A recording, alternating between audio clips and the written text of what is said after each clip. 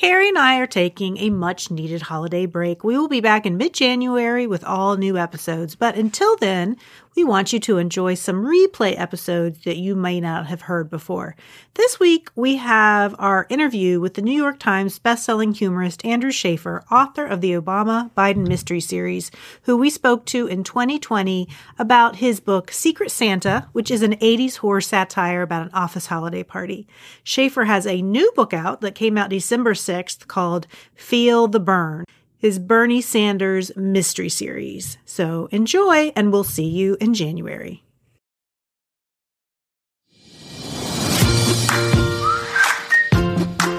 Books and reading, at their very best, are a social experience. Whether it be a book club, a poetry slam, or the production of a play, words are meant to be shared.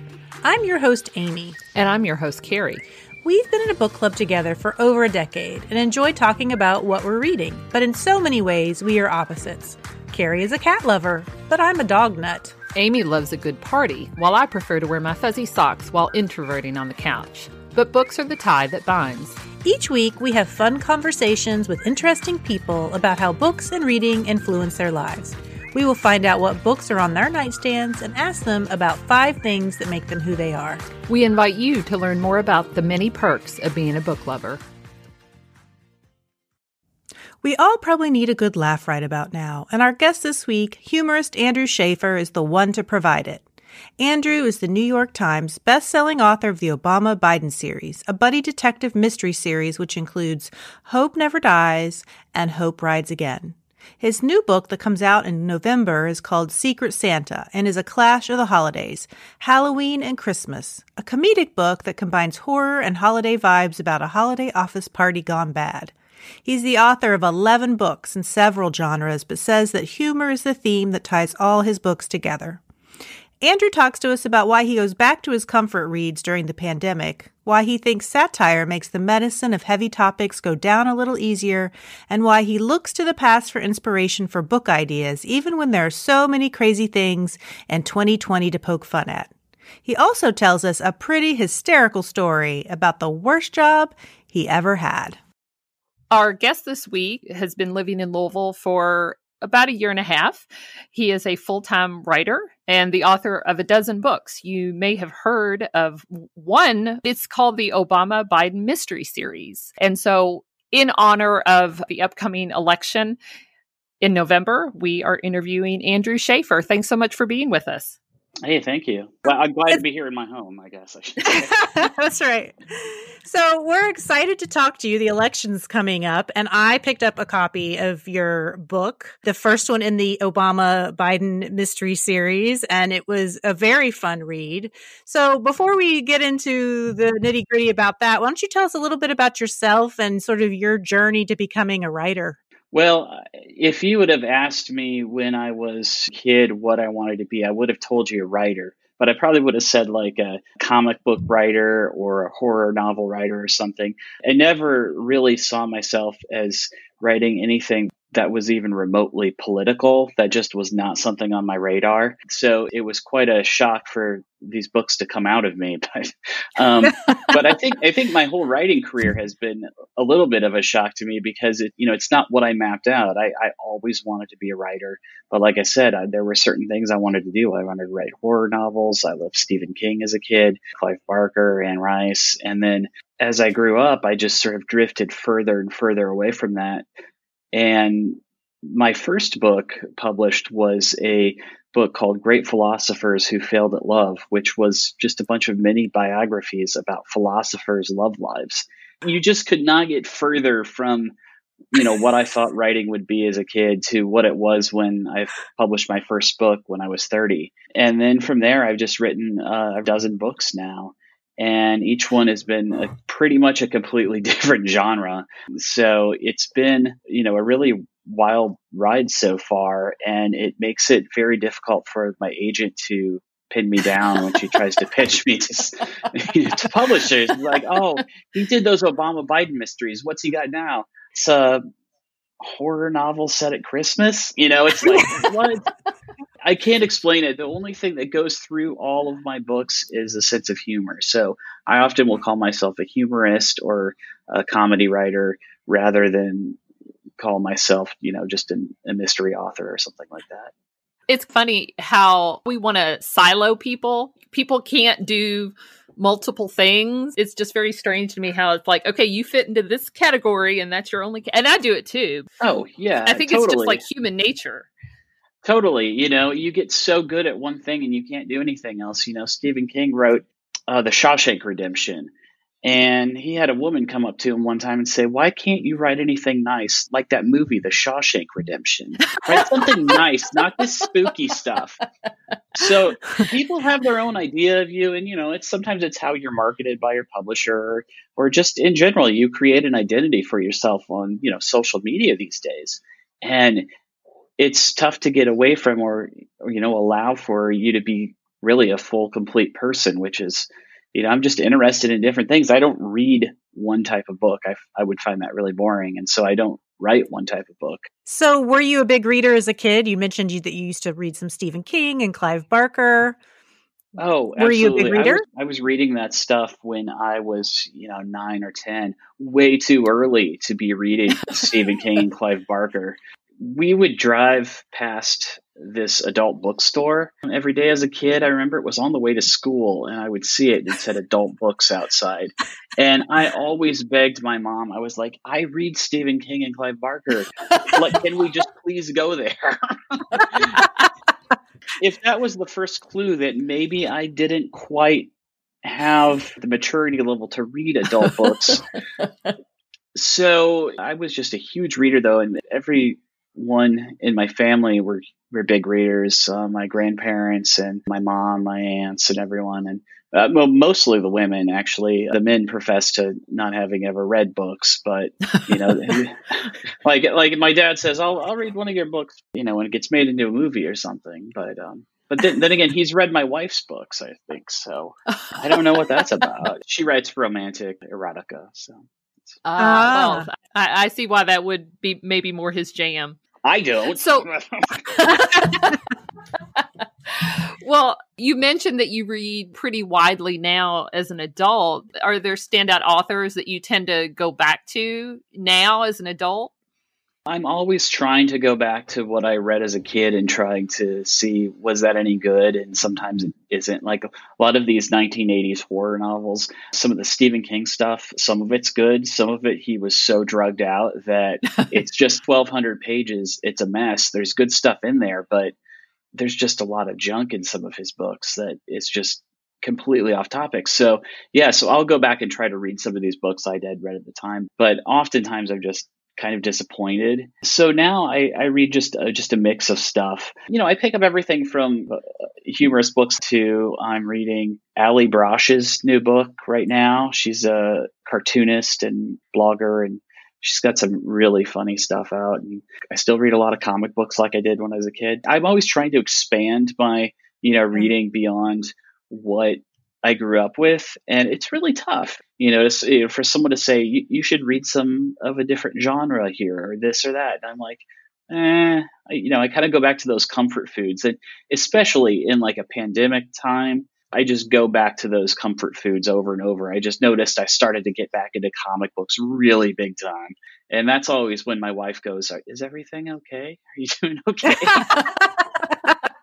Just noticed you're reading a lot of comic books. And I'm like, oh, I've got 25 years to catch up on. Well, I saw something on Twitter, I think last night, but it said something like, I'll be so glad when I can actually read a book before bed rather than like doom scrolling forever. And I really feel that one speaks to me because I find myself doing it. It's like I've got my books, but I have to force myself to get off my phone because I'm like, what is blowing up now?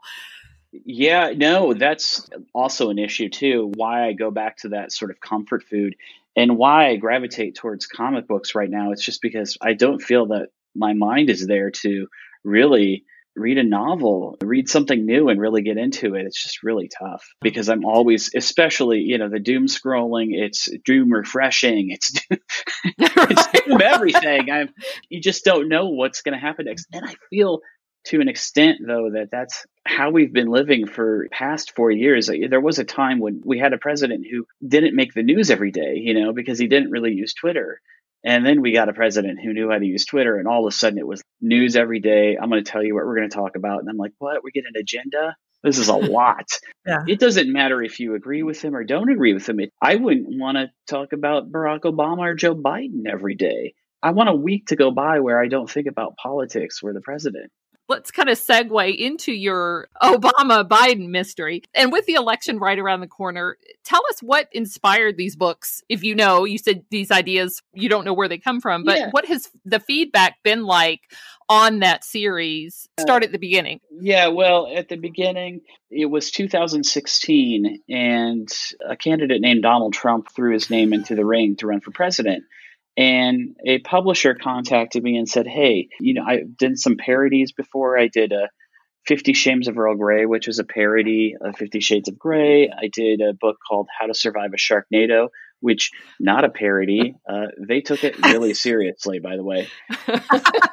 And so I'd written a couple of fun books like that. And a publisher just said, hey, would you be interested in writing a book about Donald Trump becoming president? So it'd be just a quickie satire. We'll give you 30 days.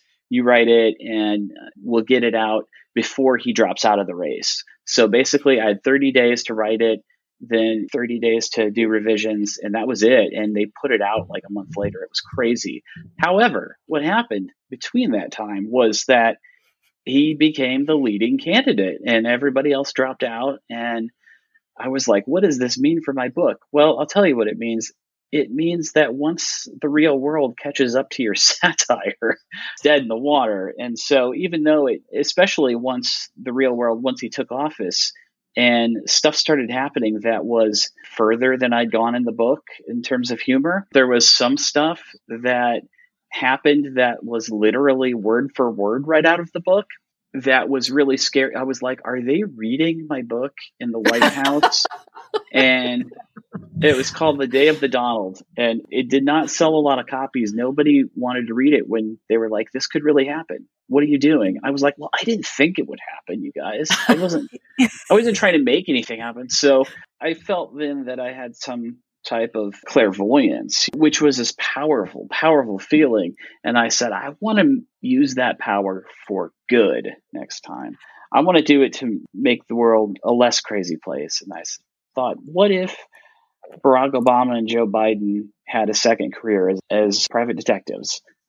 And I thought about it. I said, yeah, that would make the world a better place, I think. I saw how everybody got overjoyed with those Obama-Biden memes in 2017, just as they were leaving office. And it was just really heartwarming. And it was like, oh, you know what? This is about a friendship between two people. It's not about politics. If you read the books, there's not a lot of politics in them. They don't sit around and talk about liberal ideas or anything. They talk about what it means to be friends and how you can trust someone or be honest. It really went to a more emotional place than I planned. I started to write the books just kind of as a joke. And then the further I got into it, I was like, I wrote some kind of serious stuff in the first book. And I turned it into my editor, and he was like, someone read this and they cried. It was like really deep stuff. They're like, you just don't read books, especially with male protagonists that are just that open about their feelings and stuff a lot. So that's been a really interesting thing, is that people, they might pick it up because of the politics, but I think you get drawn into the story. It's a mystery. It just happens to feature these two characters, which are a very thinly veiled Sherlock and Watson. Let's be honest. That's been the buddy cop dynamic since the 1800s. So I'm not breaking any new ground there, but I don't know. You don't see that a lot anymore in books. You have like Lee Child's Jack Reacher series. He doesn't have a buddy. He has a buddy. It's his toothbrush. It's the only thing he carries around with him. Have you ever read those books at all? No. I haven't either. No. They're made into a couple of movies with Tom Cruise, but it's this character named Jack Reacher, and he just goes around from town to town. He gets involved in these murders and stuff and solves them, but he's not exactly homeless. Well, he's kind of homeless. He just stays in motels, but the only thing he carries with him is his toothbrush. And I'm like, really? That's it? I mean, not even floss? This is... It's really weird. You have these characters nowadays, they're all very self-sufficient and they don't need help from anyone. And I was like, well, what if you had people that needed help and asked each other for help? And so it turned out to be a very different book series, and we've got 2 so far. I was going to do a third one, but then Joe decided to run for president and just messed up the plot of the third book completely. I just finished the book last night, and it was so nostalgic reading it, and it was really kind of fun to read it right now, right before the election.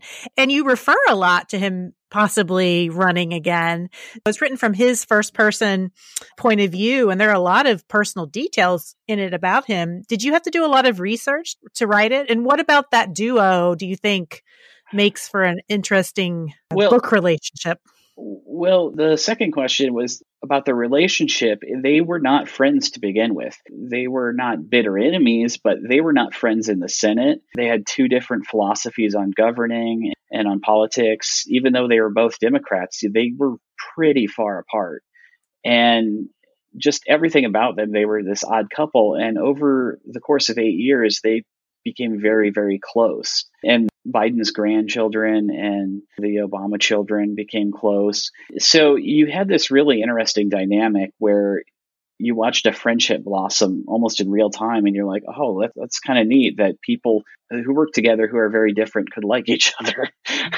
Yeah. And so I thought that was sort of a nice message to get behind. And I was doing a lot of research on them for the books, and especially on Biden, there just wasn't much out there. So a lot of the Biden in my book is little bits of the real Biden and then a whole lot of just conjecture.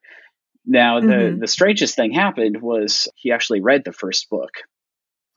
So this past year, I guess he just had some downtime on the campaign trail, and he read it and he said he enjoyed it. I mean, I'm sure he was just shaking his head the whole time. I'd never say that.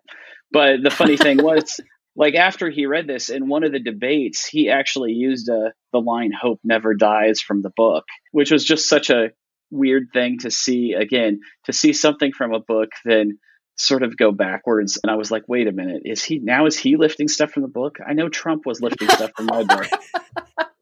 It must be strange even for him to see himself as a starred hero in a book, to read about yourself like that in a fictional way. Oh, I know. And, I didn't get too much into his real life stuff, like tragedies with his son and everything. And so it's kind of surface level. But again, he said he enjoyed it, so that was good enough. When you were talking, Andrew, about that whole story of 2 guys who become friends, it made me think about in the 80s, there was Chips and all of these movies, like with Eddie Murphy and I think Mel Gibson. I don't know, like there were all these buddy movies. So yeah. I wonder, aside from the fact that maybe we just ran it into the ground, that was like all of the 80s. Yeah, it was much bigger in movies. Instead of books, you didn't really have buddy books like that. But you had it in movies. There weren't too many female ones, but you don't really see that. There are obviously lots of reasons for that. But I think the reason that the ones with the men sort of dropped off is just because you had to have 2 big bankable stars. And we just don't make movie stars like we used to, I don't think. In this country, they're just not as big as they used to be. Yeah. So we have reality stars, whatever I that know, is. We have reality stars. It's interesting, though. But yeah, you just don't see it very much. And I just think people's tastes change. And also, you flood the market with a bunch of bad ones. I wrote about the horror boom in the 80s in my new book that's coming out. It's set in the 1980s in publishing. And so there's a lot of talk in this book about the horror boom in publishing in the 80s and why it imploded. And one of the reasons is it just got so big that they just started flooding the market with just total garbage. And then people get burned out on it and they move on to something else for the next 10 years. So I see that cycle repeat. It just repeats with, something new. And then 5 or 10 years, it'd be something new again.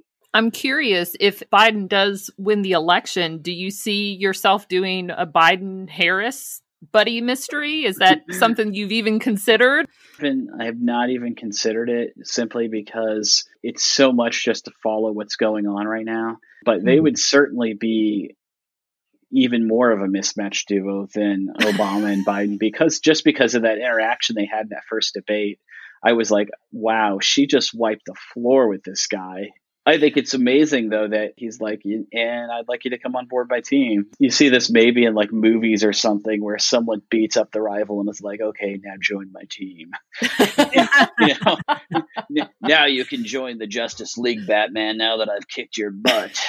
I'm like, Okay, so that's sort of what it felt like. I was like, wow, this is some Justice League type crap here. This is nice. Have you ever considered a Trump-Pence buddy mystery? No, but I did want to do a Mike Pence and his mother mystery.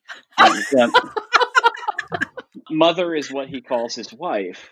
Right. And so they would be the Mike and his mother mysteries. And Oh my Mike and his God. mother. unfortunately, that didn't take off. Maybe it needed less eroticism in it. I don't know.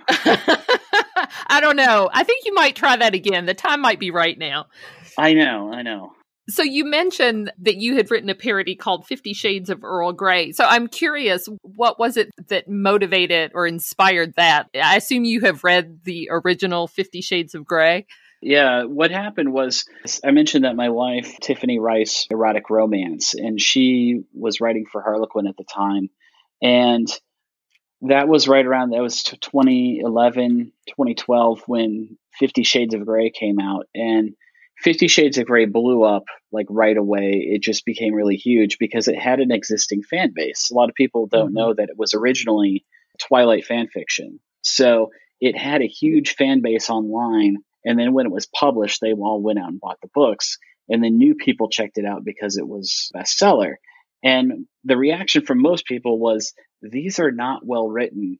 And especially from within the romance industry, it was, wait a minute, this is going to be probably the only romance novel that people outside of the romance genre read this year. It's gotten so big. This is what we're going to go out and show everybody. This is what our industry is about.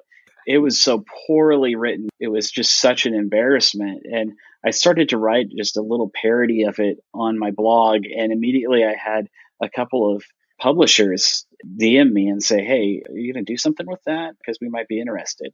And pretty soon, I told my agent, and she's like, well, I guess just write up a proposal. I actually wrote the book, which was only 40,000 words. So it's pretty short, in 10 days. And we sent that out to publishers, and there was even like a little bidding war over it because 50 Shades of Grey was super hot, and my parody was even hotter. I mean, wow. They have sex on the back of a dinosaur at one point. It could only be 40,000 words because any more, and the book would just explode in your hand. It was a lot of fun. I never thought in my life I was like, oh, I'll be writing a parody of an erotic romance. But again, that's where I ended up. I was like, I guess I'm doing this now.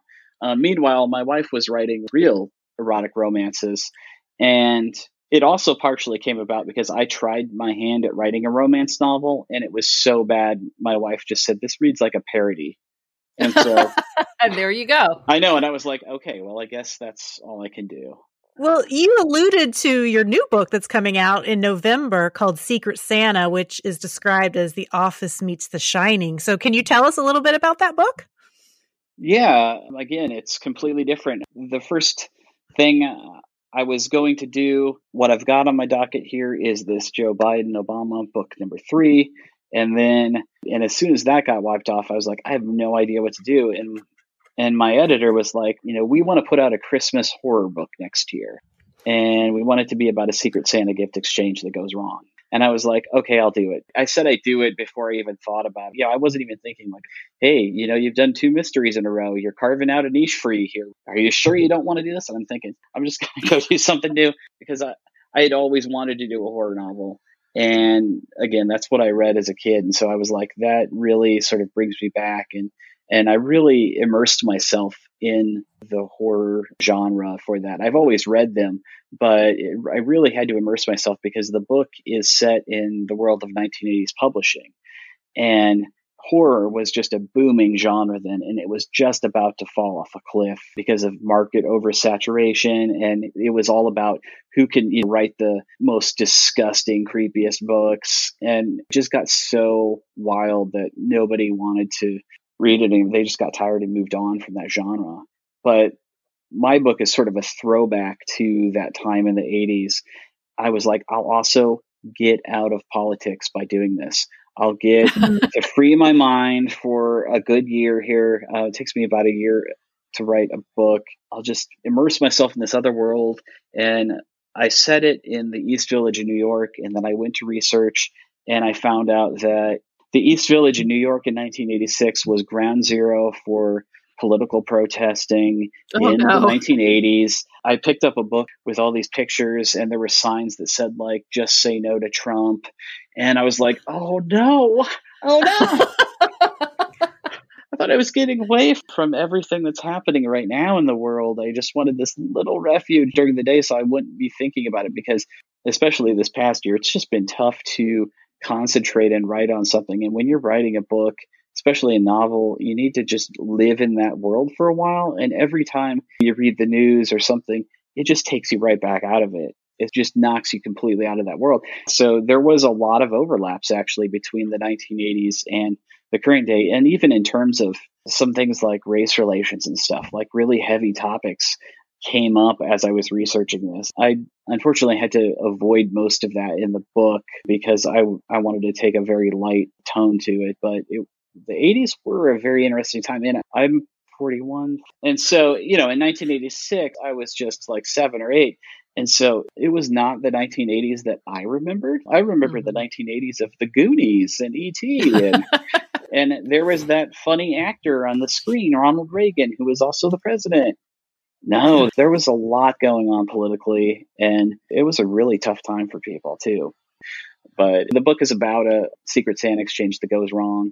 And that's really my whole hook right there. So I'm curious, you talked about being drawn, or I don't know if you find satire or satire finds you, but what is it that you feel like attracts you to satirical writing? I do want to address serious issues, but through the lens of satire, which puts you at like an arm's reach from it. And it lets you examine topics in a way that you couldn't do if you were just talking about them. God bless anybody who writes real serious fiction that does address topics, but I find that, a little sugar with the medicine makes it go down better. That's just my philosophy. Some people are like, no, you can't talk like that. They take things much more seriously. Or I've had people say to me, when are you going to write a real serious book, Andrew? I just always have viewed the world through that lens. And so that's just how I see the world, I guess. And a little bit of that is from just growing up in the Midwest. I grew up in Iowa. We're not earnest about a lot there. You don't have a deep conversation with someone, especially you don't talk about politics. In fact, things have changed recently, I think, the past couple of years since I've left Iowa and come to Kentucky, is that people are getting a little more open in Iowa. And in fact, they're sharing their views, and their views kind of stink. So people have been a bit more open, but there was this whole thing for just many years, I think, and it still goes on, which is that, we don't talk about deep things. We just skim the surface and kind of make a joke. And my wife, when she came back to my family, she's like, you guys did not say one thing for 5 days over Christmas that was not sarcastic. You don't say stuff to each other like, I love you. You just don't say stuff like that out loud. I think it's more of a words don't mean a lot. It's your actions that do mean things. And so that's what I've always been about. But again, coming to Kentucky, you get a totally different view. It's more Southern and much more cosmopolitan, which might surprise some people in Kentucky. Yeah, I think satire, for a lot of people, I think it's like a hard thing to get. I know I taught Jonathan Swift's A Modest Proposal. Oh, yeah. Which, if you have never read that, basically, and he wrote this in the 1800s. This is a fairly historical document. And he talks about the way that they can deal with the fact that people are starving is that they eat the poor children. Because these poor people keep having babies. And so they'll just eat their kids, fatten them up until they're a year old. And then they eat them. And I know I taught that because I was teaching satire, and a parent contacted me and was like, I don't understand why you're teaching this. And I'm like, it's satire. That's the whole point. There are people that are adults that don't get satire, though. That's certainly a thing. And I heard this old joke once that was, there's only 4 words that your publishing agent doesn't want to hear, which is, I'm writing a satire. because And you're like, my specialty. I know, because the market for them can be kind of limited because, again, there are a lot of people that don't get that it's supposed to be funny. They may take it seriously. And what I found out with, especially with the Trump book, was that real life can certainly pass you by. Thankfully, we have not passed Jonathan Swift's piece by, and it is still funny. Well, we've still got a few months left in 2020, so anything can happen. Well, and speaking of that, I mean, there's so many crazy things going on in 2020 to poke fun at. Is it hard to narrow it down when you're thinking about future things to write about? Absolutely. I mean, what I've been doing is I just keep going to the past. I'm like, oh, this book could be set in 1990s. This book could be set here. So I've been going to the past a lot for inspiration because there's just nothing right now that that's going to be relevant in 6 months, let alone a year or 2 years when it's published. You just don't know. At a time of great uncertainty, it's another reason that I feel like there's a refuge there in the past. There was a time where things were different. And everybody can kind of lose themselves in that because, especially with so many things going on, how do you keep track of all of that? That's all you could do all day long if you wanted to. And that's, frankly, there are some days like that where it's just like what we talked about, doom scrolling, where you're just going through the news to see what awful things are happening. With a new book coming out in November, with COVID and the fact that people aren't able to gather in large groups, that's affected book promotion and tours. So what does this look like in terms of being able to promote Secret Santa? Well, it's just completely changed the way that I do things. For the past 2 summers, not including this year, I was able to go on tour to bookstores. My publisher sent me on like a huge book tour each time, 20 to 25 bookstores over 2 months, which is just a huge tour that you don't really see that anymore. And I guess for good reason, because most authors say, hell no, I'm not doing that. I told them, I said, you know what, I will block off 2 or 3 months here in the summer and I will just do promotion for this and you can send me wherever. And so they did send me wherever, just all across the country. It felt like being a band on tour or something. And I was like, I wanted to be a rock star also when I was a kid. And thank God I did not. I would just 2 or 3 months of that is a lot. You just get burnt out and ground down by the road. And so what happened was I built up like a little show each time where it was almost like a part stand-up comedy where I had like certain lines that I knew would work and I had like a whole thing. Oh, if I took this on tour this year, I could do a couple months on my own, like maybe to libraries or something. And I could do a little one-man show and I've got all the jokes. Unfortunately, that did not happen, so again, writing a completely different book than I thought I was going to write. And then also there's not going to be any big tour for this. There's not going to be any tour except for possibly on, I'm just doing a lot of podcasts. And this is my first one, though. We'll see how it goes, right? Have you done any of the virtual bookstore discussions? I mean, I see that sometimes where they'll have someone interview. No? I have not, but, I watched one that was Stephen King and John Grisham, and they were just in their really super boring offices. I was like, where are the skulls, man? And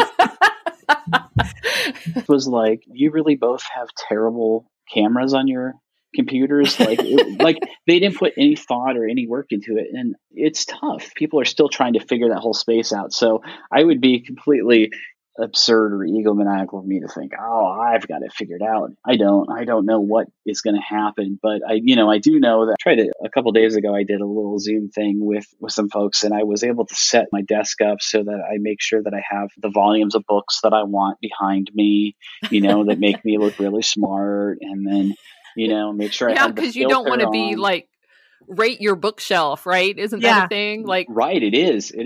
And so, you have to think about all this stuff in advance. It's a really big deal. But I saw an author do one where they just did like, hey, we're doing it at each of these different stores over like 2 weeks. I actually saw 2 of them and they were both like kind of the same talk, but you're doing it for a virtual audience, which is everybody. So right. It's really strange. I mean, in person, there's an interaction and you're there in person. Signed book, its only value to me is as a memento of, oh, I heard this person talk and I met them and I talked to them and I interacted with them. Just the whole Zoom thing, I just don't know what to do with that just yet. And I don't know how do you make that feel special with people But, you know, I can remember people that I met in different cities across the country the past couple of years and different bookstores I went to and what one crowd was like versus another. And it was just a lot of fun. What are you working on next? I don't know. I just recorded a theme song to my book, Secret Santa. It's a cover of George Michael's Last Christmas. You guys, picked up any COVID hobbies? Crocheting. My wife's doing a lot of crocheting too. She crocheted a lampshade, and then she's like, "Look, I crocheted a bookmark, and now I think she's crocheting a couch." No, I don't know.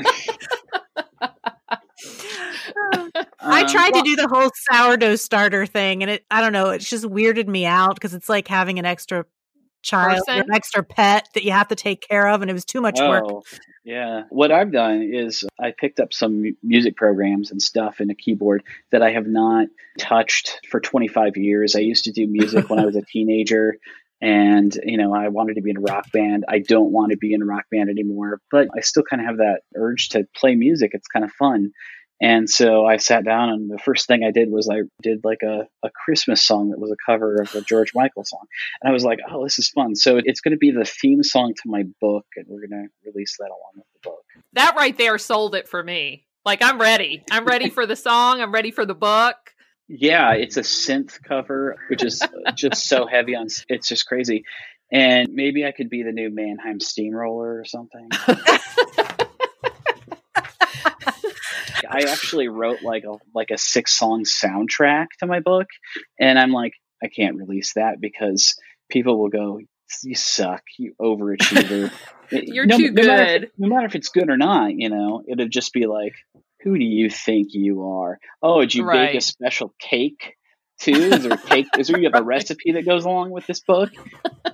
I showed my wife. I was like, "Look, I wrote a whole soundtrack." The look that she gave me was like, "Are you going to write another book or something?" I was like, "Oh gosh." All right. Well, on that note, we are going to take a short break, and when we come back, we're all going to be talking about what we're reading.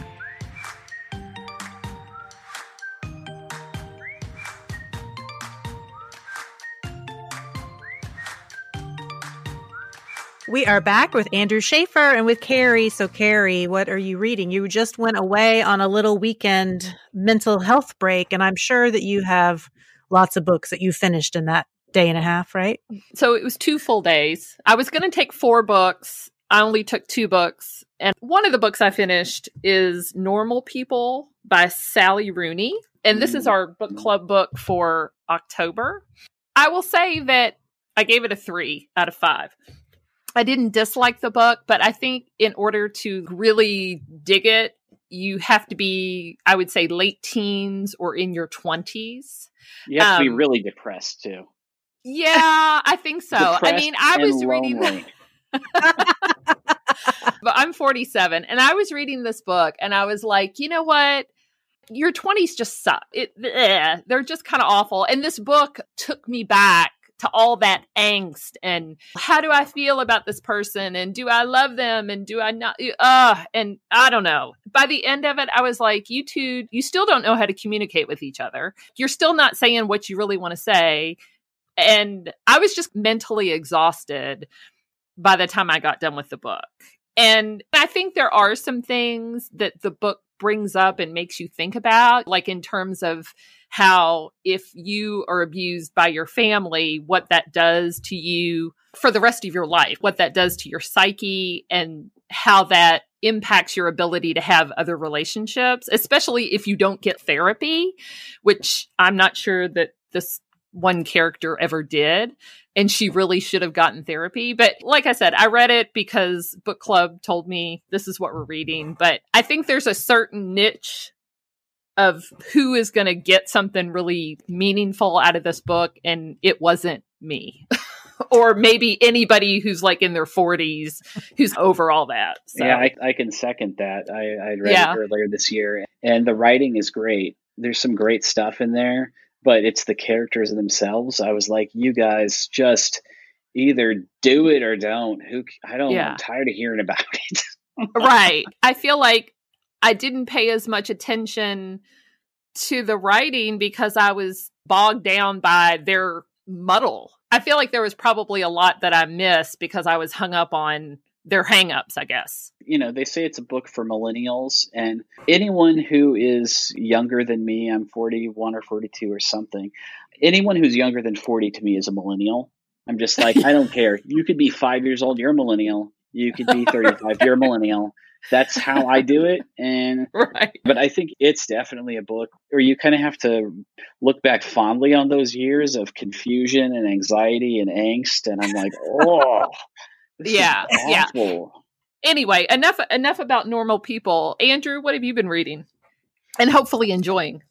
Oh, I'm at an age where if I don't enjoy something that I'm reading, I will stop reading it after 5 pages or something. I don't have that where, I need to finish this. So, but normal people, I didn't enjoy the characters, but I did actually finish it. So it was compulsive reading. It was like, there's enough here to get me through it. I just didn't like the characters that much. But right now I'm reading a book called Solutions and Other Problems by Ali Brosh. And she is a cartoonist. You would have seen her last book called Hyperbole and a Half. I love her. Yes. I know what you're talking about. Yeah. If you see the cartoons that she draws, it's this little wide-eyed creature with this blonde ponytail that is supposedly her. She looks nothing like that, but she has a new book out, and it's been 7 years since her last book. And people were immediately like, where is she? What's she been doing? And this book is the answer to that. She's like, I've been drawing new stuff and writing new stuff for my book. So there are pictures that she draws, but it's not completely like a comic book, all the way through. The pictures accompany the text.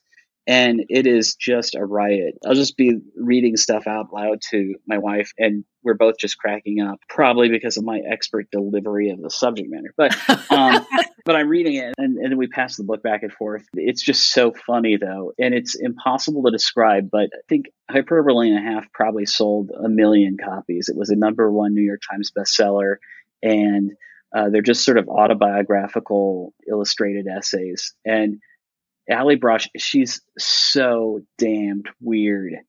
She talks a lot about what she was like as a kid. And the first essay in the book is about how she got stuck in a bucket when she was 3.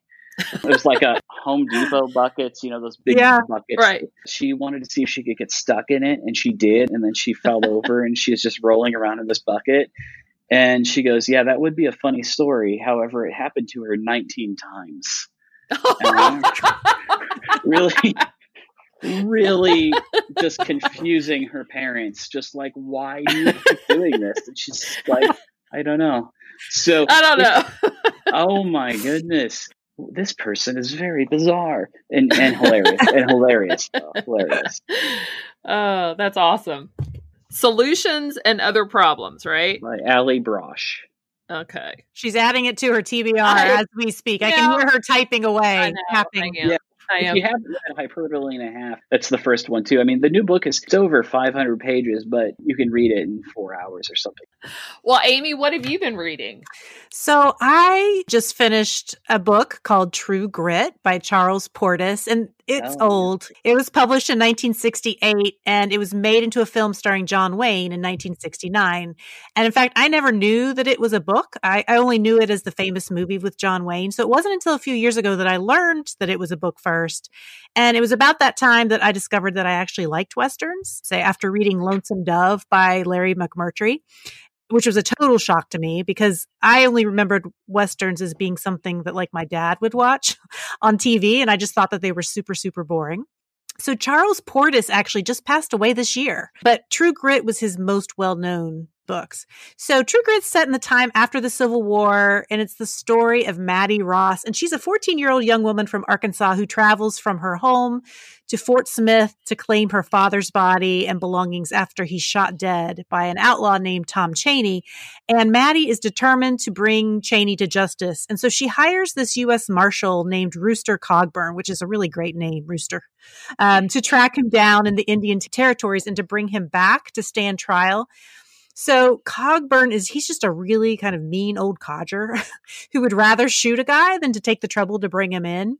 And that's part of what Maddie likes about him. But anyway, he takes up Maddie's offer, but she insists on going with him.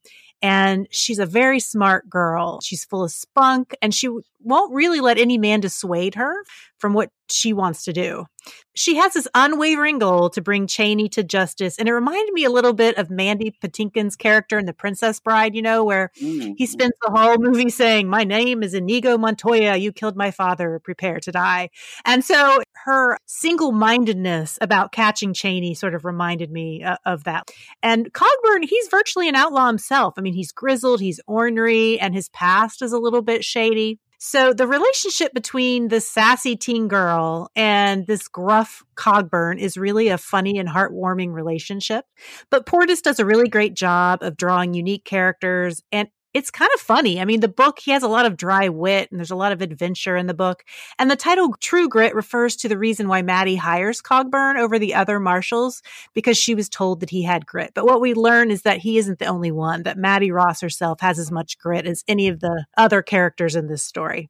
So if you like books where you have a friendship between an older character and a young one, remind me a little bit of A Man Called Uva by Frederick Bachman. This would be a book that you could add to your TBR. And it's also a pretty clean book, I would say, in that there's not a lot of bad language. There might be a few words, but not a lot. And there's no sex in there. I mean, of course, there's some violence because no, I know.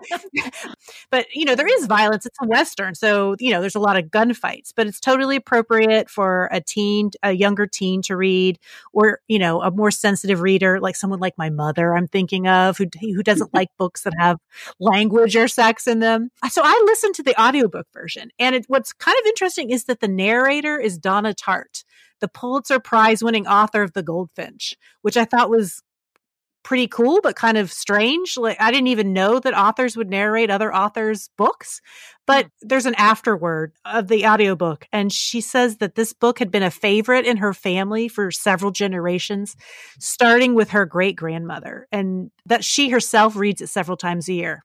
And so I just think it must hold a special place for her. There's a 2010 remake version of True Grit that the Coen brothers directed, and it starred Jeff Bridges. And I saw it at the time.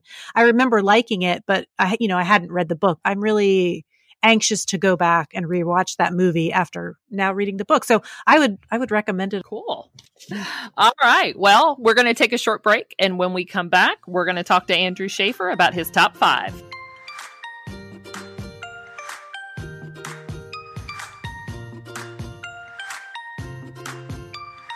We are back with Andrew Schaefer, and we're going to ask him his top 5. So question number 1, if you could safely live with any animal besides the normal domesticated ones, what is the top creature you'd choose and why? Take out the top ones, cat and dog, right? And the second tier ones, the gerbil, the parakeet. I'd always wanted to live with a wolf, though, like a not domesticated one, but I was the only person that could domesticate. I'd be like the wolf whisperer. In my imagination as a kid, I was like, I want to get a wolf. And I think the reason I had this fantasy was because there's a G.I. Joe figure called Snake Eyes, and he has a wolf as a pet, like a full-blood wolf. He's also a ninja. So I want to be a ninja and have a wolf. And now I'm an adult. And again, I'm neither of those things. But now I'm like, I don't want a wolf anymore. But you can maybe get like a half wolf. It's probably like illegal. But who would know? Nobody. I still kind of have that fantasy sometimes. But then I think, what's this going to do to, your homeowner's insurance? You just have all problems that come up, because I'm sure it's not easy to, if you have a wolf in the house, it's going to eat someone at some point. That is such a person in their 40s would say, what's this going to do to my homeowner's insurance? I know. Can't do it. I have this thing with these, like a marsupial, just because I'd be like really into what's going on in their pouch. And they probably don't want you looking in their pouch, though. They're sensitive about it. I wouldn't stick my nose in and be like, what's going on in there? But, I could just kind of observe them. A little tummy scratch or something. All right. Well, question number 2. In college, you were a wedding DJ. So besides that, what is the top worst job you've ever had? Well, I should clarify that when I was a wedding DJ, it wasn't the worst job in the world because there was always free beer on the job. And what happened was it just got really depressing though, every weekend watching other people party and have fun and have these life events. And if you do this for a few years with none of your Saturdays free, and it's just watching other people have a good time, you're like, oh, this is kind of depressing. And this was back in the day where you had to lug around all of the CDs. And now you just put in an iPod or whatever kids have these days. Anyway, the worst job I had around the same time, I was just picking up a bunch of part-time jobs in college. And I got hired to be a cable internet installer. And this was in the very early days of cable internet. I won't say the name of the company that I was hired by, but it rhymes with A, B, and B. And and I got hired as a contractor, and the guy that hired me, they didn't provide any training except for sort of on the job training. And also they sent me out like on my own. So it's like on my own on the job training? How did Yeah, I don't. So they gave me a truck with a giant ladder and a drill, and I just had no idea what I was doing. And so I would show up to people's houses, and they'd be like, "You're the cable installer, right?" And I'm like, "Yep, okay." And they're like, "Show me where the cable's at." And they're like, "Well, it's up there on this pole or something." I'm like, "Huh." I didn't even know how to set up the ladder the first time I had to use it. For some reason, I was walking with the ladder straight. I extended the ladder first and then started to carry it straight up. I don't know what I was thinking. It just was not trained. And I'd never carried a 20-foot ladder before. And I tripped, and it fell, and it went through the side of someone's house. Oh. And I just looked at it, and the guy, I think he was just another college kid because it was a college town, and he just looks up and he goes, "We're renting. It's not a big deal." Whatever. It was like literally he wasn't worried about homeowners insurance. I know. That's and right. I was like, "I'm sorry, you're going to have to call A&B about that, and they're going to do something." I was like, "What happens if we screw up?" And then there's like, "Oh, they'll just send someone else out." And I was like, "Okay, well, I guess just file a report." And so my first week on the job was one disaster like this. It was a really tough week. Let me just interject here. Was that it? Like you did this for a week and then you said the heck with this? Or did you continue to do this? No, I did it for a week and then I said the heck with this. Oh, but okay. I did not get fired. What? I mean, I was like, here's some paperwork that says I put a hole in your house. Here's the paperwork that says I drilled a hole in your house. Here's a paperwork that says, it was just paper after paper just for one full week. And no one ever followed up with me. And they're just like, whatever. I'm glad you didn't install my cable. Yeah. All right. Question number 3. You went to a party at Nicholas Sparks's house. Who is the top author you'd want to party with and or sit down to a meal with? Because we are in our 40s, living or dead. I was going to say, yeah, immediately the party part is out because I'm like, I'm not going to go to a party with the author. I've met a lot of the authors living that I've wanted to meet, and they've all been brilliant. They've all been nice. Oscar Wilde sounds like he'd be a trip. I wrote an entire book called Literary Rogues about just writers, men and women both, who are just sort of literary badasses. And what I found out, though, was that most of their lives were depressing. Like, oh, F. Scott and Zelda Fitzgerald. Oh, look, I drove a car into a water fountain. Oh, man, it's the 20s. I'm having so much fun. I'm like, actually, that's kind of depressing. That is not that much fun. So, there was a time where I would have said a bunch of really crazy names like, oh, I'd like to party with those two. But now it's like, I think maybe I'd go to like a Cracker Barrel with Oscar Wilde or something. They don't have alcohol there. That's why I picked it. I don't want to see my favorite authors get messed up. I want to talk to them a little bit. And I think Oscar Wilde at a Cracker Barrel, maybe a Waffle House, somewhere where there's no alcohol. So was Lord Byron in that book of yours? Yes, Lord Byron. He was insane. He had a pet bear. He drank wine out of one of his ancestors' skulls. that he Oh used my as a God. goblet. He was insane. And Yeah. he shot guns off inside of his house. He just was nuts. And I guess he was He was also like a good Florida poet. man. Yes, Florida man.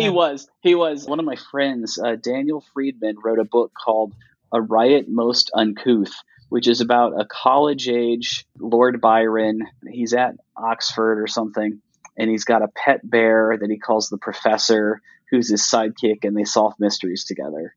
Oh, And gosh. it is amazing. And I think it just kind of went over people's heads that, oh, this is kind of based on the real Lord Byron was this nut. They told him that he couldn't have a dog or a cat on campus, so he got a bear. And then they shut up. They were like, okay, we're just done with this guy, but what can we do? Question number 4. You studied comedy writing at Second City Improv in Chicago. So what's one of the top things you learned about comedic writing and improv that you found helpful in writing your books? Have either of you taken any improv classes or? No. No, but I love improv, and I've been to Second City several times. Oh, yeah. No, improv is great to watch. But one of the things you learn in the classes is they teach a technique called yes and, which means that you don't say no to anything that your partner does. So your partner may say, hey, we're on Mars now. And you don't say, no, we're not. We're actually on the moon. You don't say no to anything that your partner does or says. And therefore, you keep expanding the story that you're building together, and you sort of branch out in different directions, because the minute you start saying no, you start trying to control the story by just shutting the other person down. And I find that that's a really great technique for like first drafts and rough draft writing, is when you're at that stage of brainstorming, don't tell yourself no. When you think of something, you don't say, oh no, I could never write a book about that, or I could never have that happen. I just sort of let it go in those directions and say, okay, well, if this happens, what happens next? If this happens, what happens? And I keep going, and I find that sometimes I go completely off the rails, and that's fine in a rough draft. And I'll get back on track in the second draft. But with the first draft, it's the only way I can go, is just to keep asking myself, yes, and what happens next? But yeah, it's a great technique, though, just to, when you're brainstorming, and also just to remember, that no one's going to see your rough draft except for you. And then, of course, if you die while writing it, it would probably get published. Ugh. That's the ultimate goal, is to get so successful that someone would want to read your final rough draft. Like David Foster Wallace, left behind like 600-page rough draft. And that book that he left behind was awful. It was a rough draft. Of course it was awful. It was so bad. And yet people bought it and they're like, oh, I can see where this could have been good. That's every writer's dream, is to one day leave something behind that could have been good. All right. Question number 5. Your newest book that's coming out in November, Secret Santa, is about a holiday office party gone bad with elements of comedy and horror. So what is the top funniest or scariest thing you've ever received from a Secret Santa or any other kind of gift exchange? Someone asked me this the other day too, and I was just like, I have no idea. And I thought about it even further, and I still have no idea. I've never had like a really bad gift exchange experience, something that's really awful. In my family, we have like a pair of old men's boxers that go around and get wrapped up and maybe hung on to for a couple of years, and then it will show back up. Here's the thing, is that I'm probably not going to be the one getting stuck with something, because I'm the one who took something that is awful and dumb. We did this gift exchange at the Carnegie Center in Lexington, and I teach some classes there. And we did a gift exchange one year, and I took this book called, I think it was called like Butts Are Awesome or something. It was a children's book. And then I wrapped it up with like a couple cans of beans. And we've got 25 people there, and immediately someone unwraps this and everybody stares at me. They're like, really? I was like, what are you talking about? Why would you all think that I wrapped that up for someone? And several people brought up a good point, which was, I've read a couple of your books, Andrew. There are fart jokes in every book. Okay, I see what's going on. I see. I'm being picked on here. And so, you know what? I ended up taking it home. That usually happens with almost every gift exchange I do. I end up taking home what I took, if it's like a white elephant thing. And it's not because I wanted it. It's because I get stuck with it. My wife's like, well, you're the idiot that bought that book. Well, Andrew, it has been such a riot talking with you today. Thank you so much for being our guest. Yeah, thanks, Amy and Carrie. It's been a lot of fun. I hope you can edit this down to about 15 minutes of good quality content. Me too. Thanks for joining us today. For show notes for any episode, please go to our blog site at www.perksofbeingabooklover.com. Follow us on Facebook at Perks of Being a Book Lover and on Instagram at Perks of Being a Book Lover Pod to see what we're up to and when new episodes air. If you enjoy our show, spread the word and leave us a review on Apple Podcasts. That helps other listeners find us. Finally, a huge thank you to Forward Radio 106.5 FM, a grassroots, community-based radio station in Louisville, Kentucky. You can find our show there, live or in archives, at forwardradio.org, Spotify, Apple Podcasts, Google Play, or wherever you listen to podcasts.